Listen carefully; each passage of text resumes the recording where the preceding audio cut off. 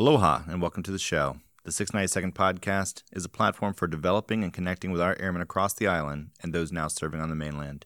Tune in for episodes where we talk all things leadership and personal development while getting a glimpse into the lives of the people moving our missions forward. I'm your host, Master Sergeant Derek Addison, and this is the 692nd Podcast.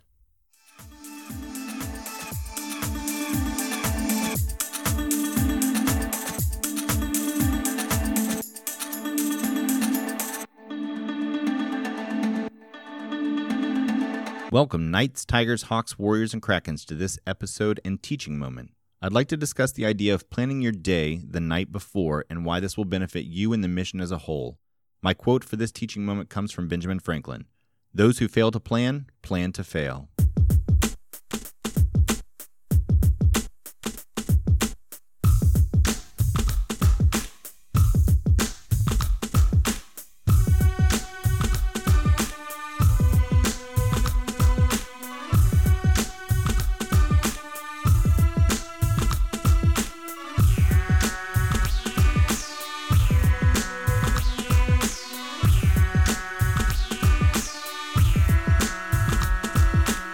A productive day doesn't just happen. You have to prepare for it.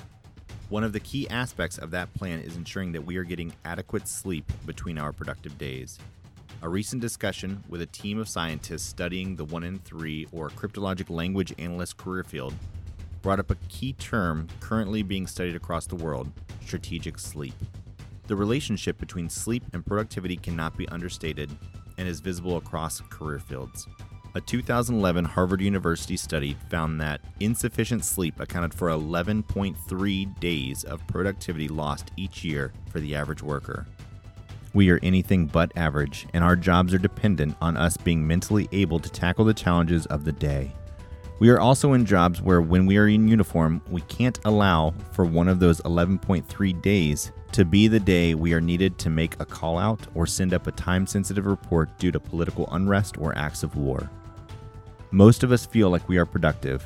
We hit our marks on timelines, we knock out the bean counting, we volunteer our time to board the annual awards packages, and we find time to be the superhero with our kids. I'm making an assumption, but I feel that people don't think that they have the 15 minutes it may take to plan out their day, especially the night before when they are tired, maybe even exhausted from the day that they've had. I will say this from personal experience, planning your day will not only give you those 15 minutes back plus more, but it will also lower stress levels and allow you to attack your day much more strategically. Let's start with a plan. With a plan, you have the guidelines in which you can assure yourself you know what needs to be done. When we don't have plans, we tend to lean towards the easiest and maybe simplest task. These are the items that we do to get that hit of dopamine as we check off things in our brain or our planners as done, but avoid the items that probably are more important and possibly harder to finish. Brian Tracy's Eat That Frog discusses examples of why knocking out the worst thing in the beginning of your day can set you up for success throughout the remaining hours. I believe the actual quote is attributed to Mark Twain, who said if the first thing you do each morning is to eat a live frog, then you can go through your day knowing that that is probably the worst thing that's going to happen to you all day. So bottom line, make a plan, stick to it, and if you have to deviate from it, have a solid reason why.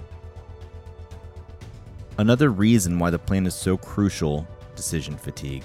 Steve Jobs, Mark Zuckerberg, and Albert Einstein all made similar discoveries.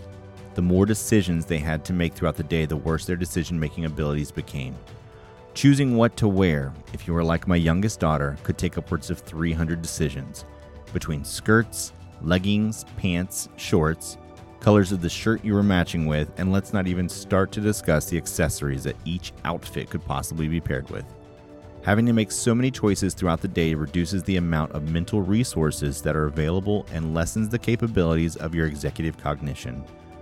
Most people don't realize the amount of decisions our brains make on a daily basis, as they tend to only recognize big decisions as mentally exhausting or draining. In actuality, multiple low-level decisions continuously pile up on the day and cause you to slip on your priority tasks that should be allotted the bulk of your mental resources. It is estimated that the average adult makes over 70,000 decisions per day. So hopefully you understand the need for the plan, but why the emphasis on making that plan the night before? What is wrong with making the plan the morning of? Shouldn't I wait to make the plan to know the full extent of my day?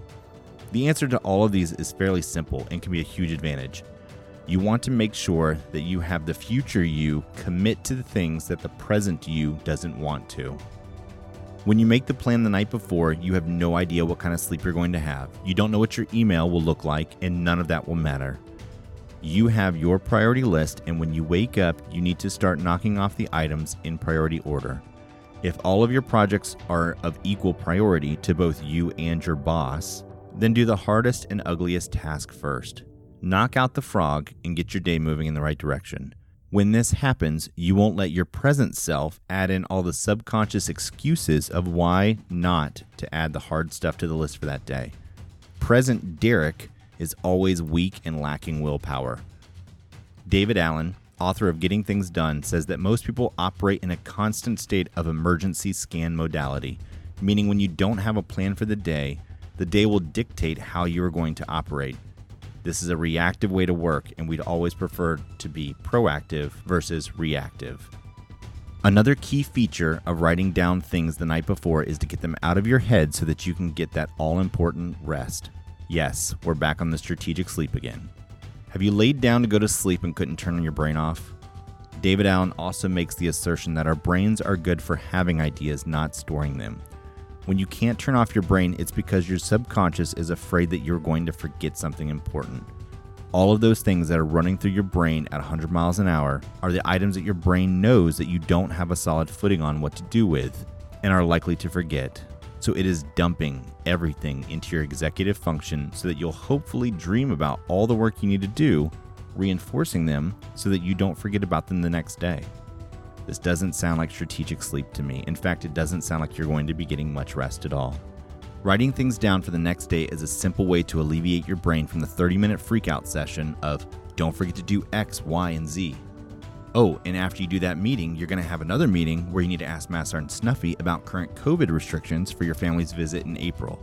But also, remember, Master Sergeant Snuffy is going to ask you about Staff Sergeant Smith's EPR since it's due the same time yours is, which reminds you that you need to get your bullets squared away and you need to ask Staff Sergeant Select Smith what times worked best for him to do a feedback session because the midterm was due last week and our schedule didn't allow for overlap.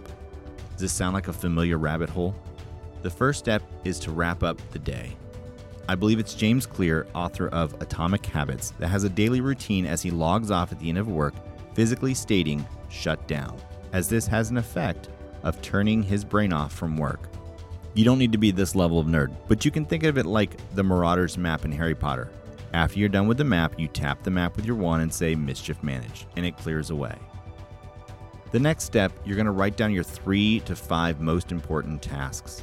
These could be the most important to you, but you should probably think what 3 to 5 tasks are more important to your boss. If those are the same things, even better. Limiting yourself to 3 to 5 main items keeps you focused on the things that are really important. I don't know if I've ever had a day where I only needed to accomplish 3 to 5 tasks, but keeping things in a perspective that doesn't overwhelm your brain is never a bad idea. Let's try making the plan tonight. Try it out once and see how it works for you. Before you go to bed tonight, take a look at your calendar and see what time blocks you have open. If you have meetings all day, you know that you will need to pack a lunch, if you don't already do this, so that you're not starving and go to the snack bar at the first chance. I know, already solving the hunger pangs for you. This planning thing has some perks. For the days that you have openings from WebEx or other meetings, write down your tasks or items that you need to take care of and see where you can accomplish them. If you have an hour between 9 and 10 a.m., maybe knock out a big task that is going to need some brain power, since the majority of the planet is the most productive between the hours of 8 and 11 a.m. And yes, that includes the so-called night owls. It's the time when we're most alert and have the most willpower available to us. You can take advantage of this physical and mental readiness by preparing your day the night before and by having a solid morning ritual or routine.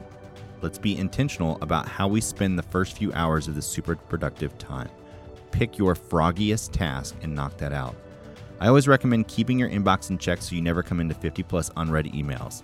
If you can accomplish inbox 0 on a daily basis, then task management and proper planning shouldn't be too far of a stretch for you. If you have no idea how to get to inbox 0 outside of select all, delete, then please come see me and we can discuss how awesome your email inbox can look. When you're creating this plan, think to yourself, what is the most important item on my list? What has a deadline that is the closest? Where do I see the most potential in my schedule to accomplish the most? Add these items to your schedule and make a concerted effort to stick to this. Dwight Eisenhower said that planning was everything, but plans are useless. Could you tell he experienced military life? Military life will never let anything run smoothly without throwing a wrench in the plan at least 3 times. This plan was the best you could do with the information you had at the time. As things inevitably come up, don't panic. Just move things around strategically so that you are still able to accomplish the items that need to be done. We can always come up with excuses as to why we can't do something, but we need to get just as creative in finding ways to accomplish the things that we can do. If on the next day you don't have a much clearer vision of the tasks that are plaguing your day, you did it wrong. No, but seriously, try it out. If it works for you, try it for another night. Then try it for a week, and then another. Soon enough, it will be a built habit that adds hours to your productivity each month. There are several other items that we can add to this to make you much more successful and possibly even more productive, such as the Pomodoro technique or time blocking, also known as chunking your time. These will be discussed in future Teaching Moment episodes on the podcast, so make sure that you stay tuned for those if you think that you or someone you work with or for can benefit from them. I would like to add this bit of caution. As more and more people start seeing you being so productive, they will feel the urge to add more to your plate. Be open and honest with the amount of work that you have so your boss knows when the level is too high and will cause the quality of your work to diminish. However, you might also find that those extra minutes to be a nice time to get out from behind your desk and talk with your subordinates, or even take a nice walk outside to get some vitamin D, as the work areas we are relegated to don't always provide us with enough time for restful breaks. Hopefully you found this teaching moment useful. If you have any questions or comments regarding the information presented, please leave me a message on the Facebook page, Mattermost, or send me an email on Nipper or Gmail. I want to make sure that each item is specifically designed for our airmen, and the feedback will only improve the content presented.